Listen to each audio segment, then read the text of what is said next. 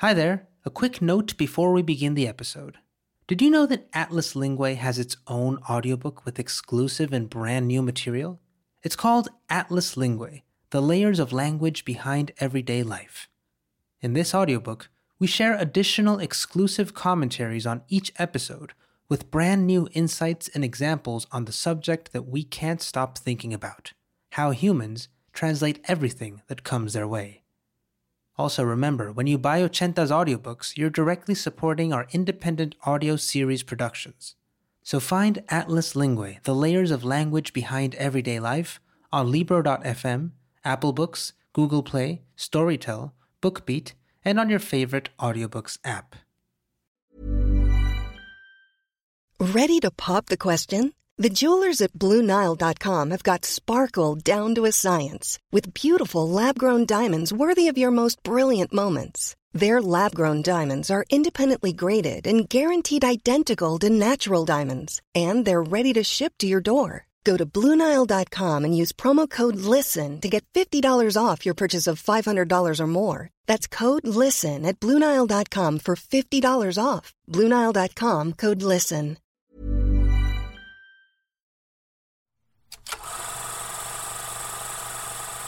Well, when I'm good, I'm very good. But when I'm bad, I'm better. Don't you know that a man being rich is like a girl being pretty? You might not marry a girl just because she's pretty, but my goodness, doesn't it help? Funny business, a woman's career. The things you drop on your way up the ladder so you can move faster. You forget you'll need them again when you get back to being a woman. All right, Mr. DeMille, I'm ready for my close-up.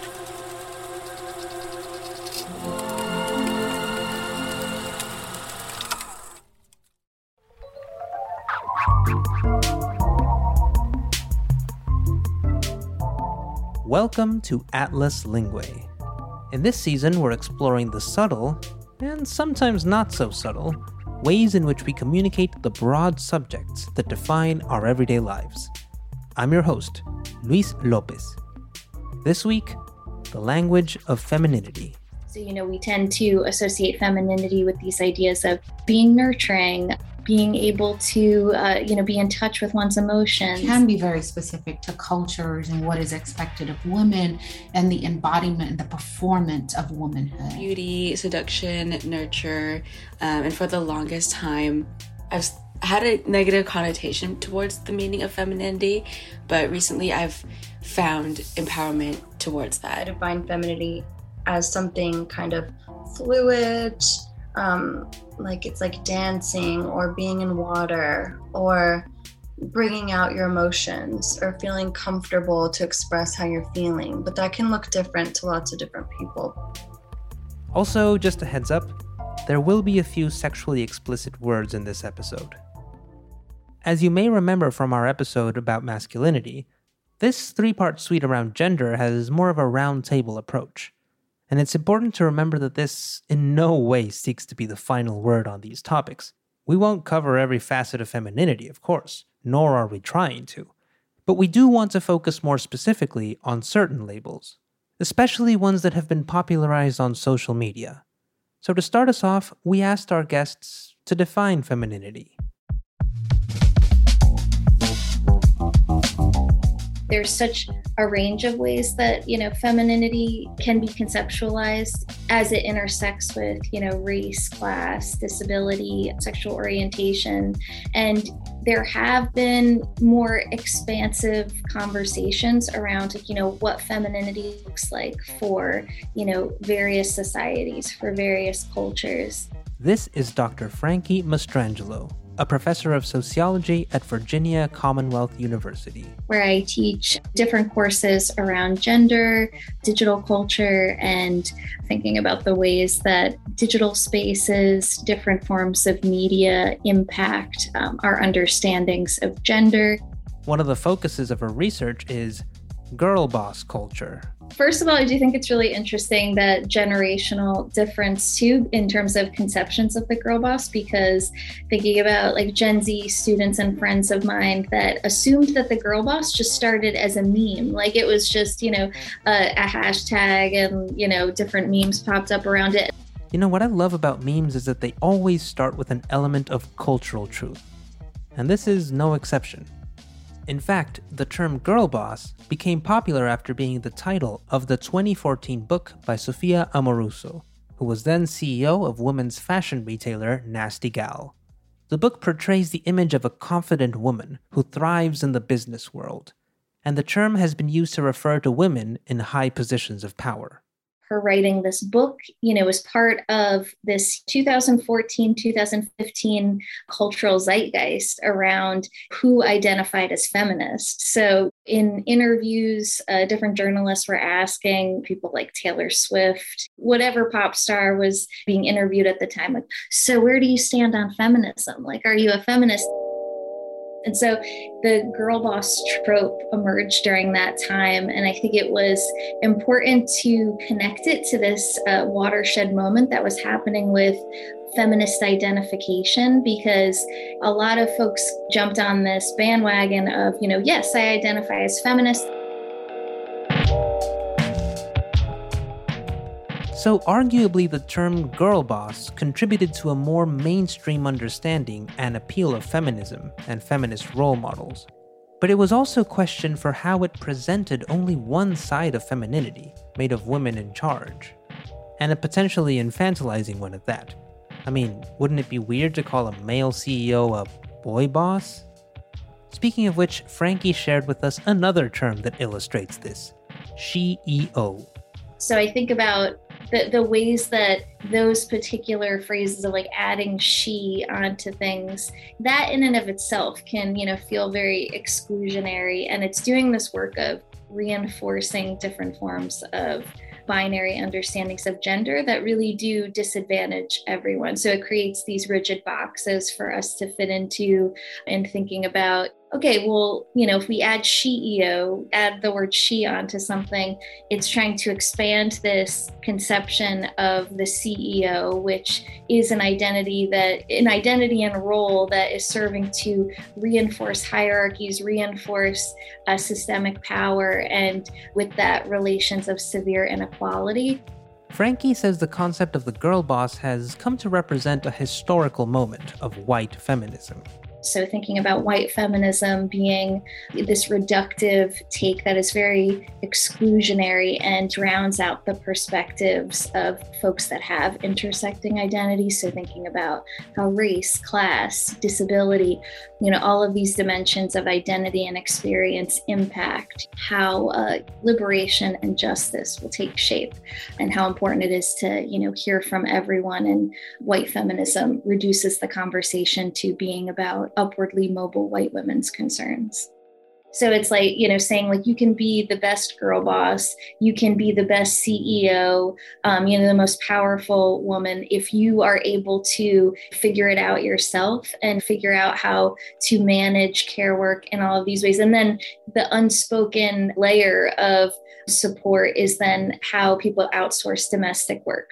They're able to gain that kind of power, gain that kind of wealth, because they have support that's often made invisible. And these differences in race and class can even be seen in the use of slang terms, especially those used by women to refer to each other. Thinking about the prevalence of, like, through Broad City, people saying "Yes, Queen," and not thinking about the, cultural appropriation that was intertwined with, lifting that phrase from communities that white women don't belong to. And now we see that in so many different spaces.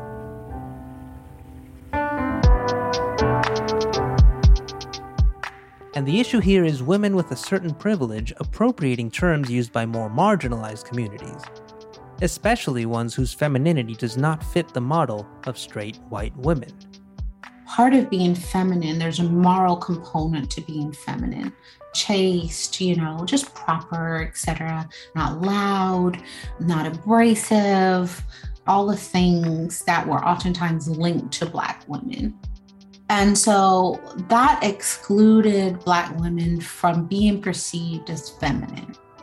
This is Dr. Julia Jordan-Zachary, professor and chair of Women, Gender, and Sexuality Studies at Wake Forest University. Lots of my research focuses on Black women. Julia is also a co-editor of a collection of essays called Black Girl Magic, Beyond the Hashtag. Black Girl Magic Beyond the Hashtag actually came out of a series of conversations I had with my daughter, and she was maybe 14, 15 at the time. And I was very resistant to the notion of Black girl magic. I thought it was, a response to the notion of the strong Black woman, which is part of the kind of notion of femininity and Black womanhood, that Black women don't always have access to the same understandings of femininity because they aren't oftentimes perceived as women. They're out of that cult of true womanhood. And so I was kind of reading Black Girl Magic as a bit of a response to that. And I saw it as potentially harmful, because what are you saying when you say Black women are magical, right? We already have so many stereotypes that we have to resist on a personal and political level. And we would sit around a dining table and we would have these conversations about what does it mean when we say that Black girls are magical. Julia wasn't as convinced by the title her daughter was suggesting, as it seemed to reinforce a historically harmful stereotype. And she kind of resisted me, and it was beautiful. It was annoying, like, little girl, leave me alone. And not magic in the sense, and this is what we argue in the book, it's not magic in the sense that things just poof, appear. No. What is magical is the extent that Black women are willing to engage in the work to make themselves real.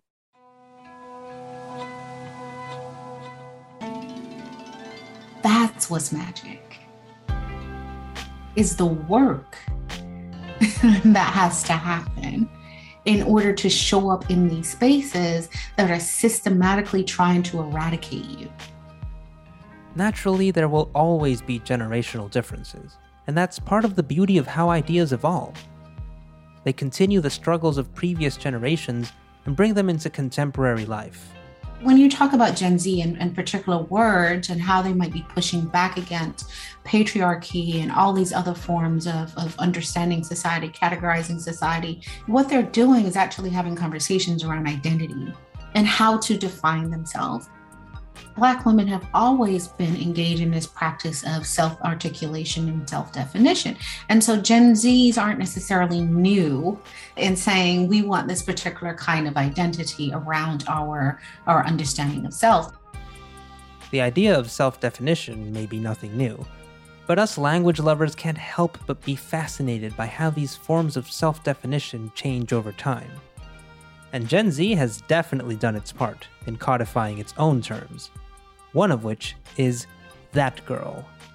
I think that girl is definitely the Gen Z's version of girl boss. This is Blanche Texan, a content creator based in Toronto, Canada. Right now, my content is geared towards lifestyle content, so that includes fitness, nutrition, and mental health. That girl, as a trend, started to become popular in early 2022 on Instagram, TikTok, and YouTube. It's basically like when you look at someone, you're like, oh, she's that girl. So I saw her as someone who put herself first. She was taking care of herself, healing, tried her best to cut off negative thoughts, negative people, toxic things. And I believe that that girl is kind of like, you have to take care of yourself and put yourself first and actually start believing that you can follow your dreams in order to become the girl boss that you see everywhere now on social media.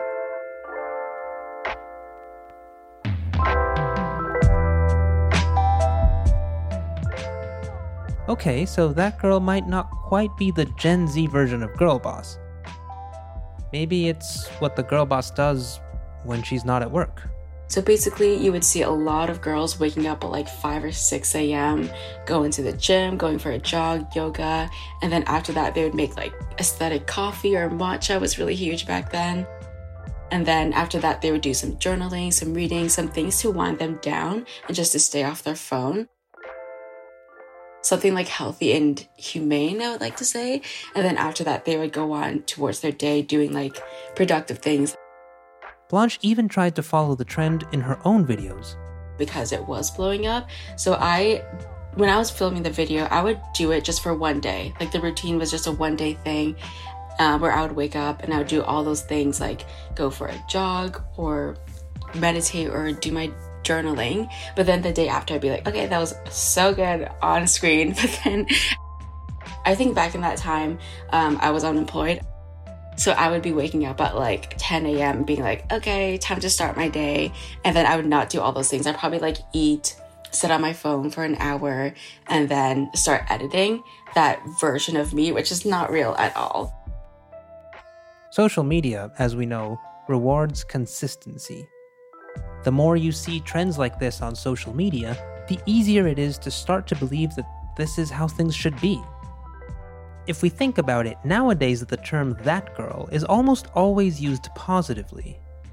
But just a couple decades ago, it was used to criticize. You didn't want to be that girl.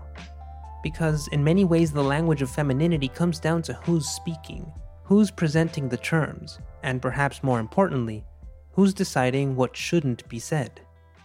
Because when the issue isn't following the newest trend, it's being unable to talk about explicit topics with explicit words because of censorship algorithms.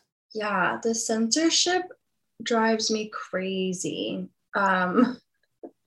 Really, I mean, it's ridiculous. On Instagram, you can't spell words like vulva, vagina, arousal, sex, and it's like, those are not bad words. I have no idea why you can't write those on Instagram.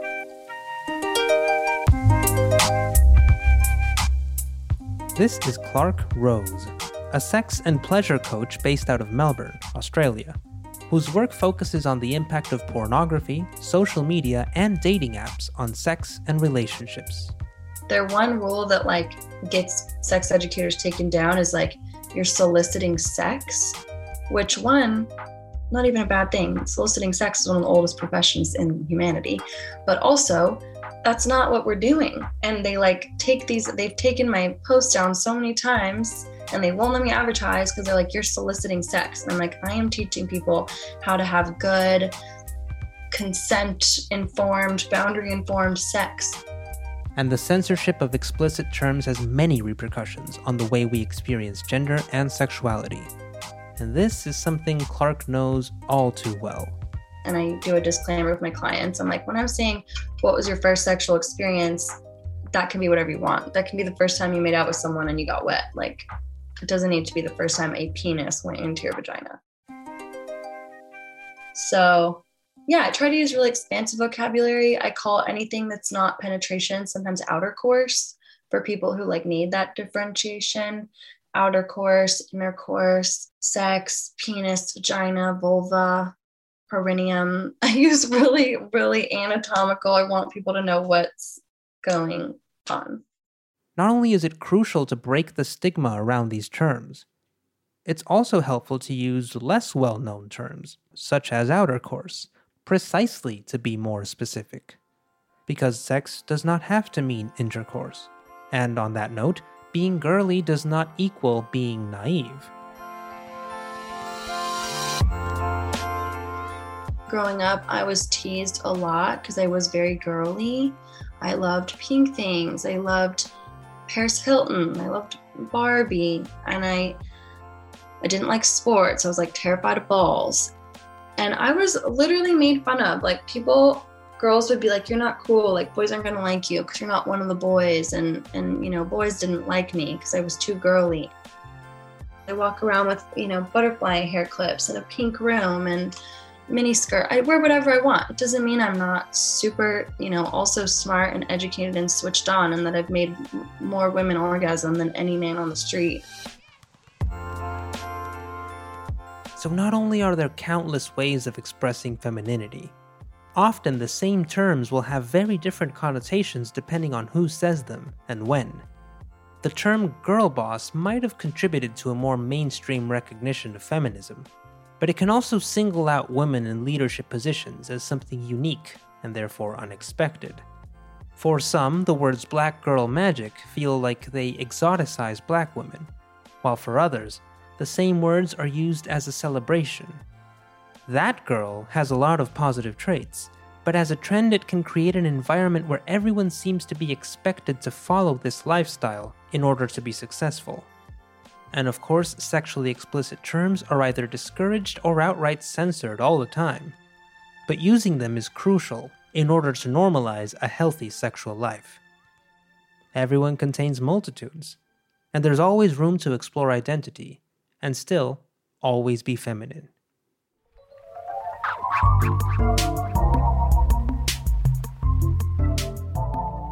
Thank you for listening to Atlas Linguae. I'm Luis Lopez, and it has been a pleasure to accompany you on this journey. Special thanks to Doctors Julia Jordan-Zachary and Frankie Mastrangelo, Blanche Texan, and Clark Rose. Atlas Linguae is an original production by Studio 80. Our executive producer is Lori Martinez. Sound design and production by Chiara Santella, with additional production by Linnea Wingerup. Our production coordinator is Catalina Hoyos. For more information on Atlas Linguae, a Studio 80 original series and podcast, visit 80studio.com. Follow us on Twitter, Instagram, and TikTok. Our podcast is available on CastBox, Spotify, Apple, or wherever you listen to podcasts. Until next time.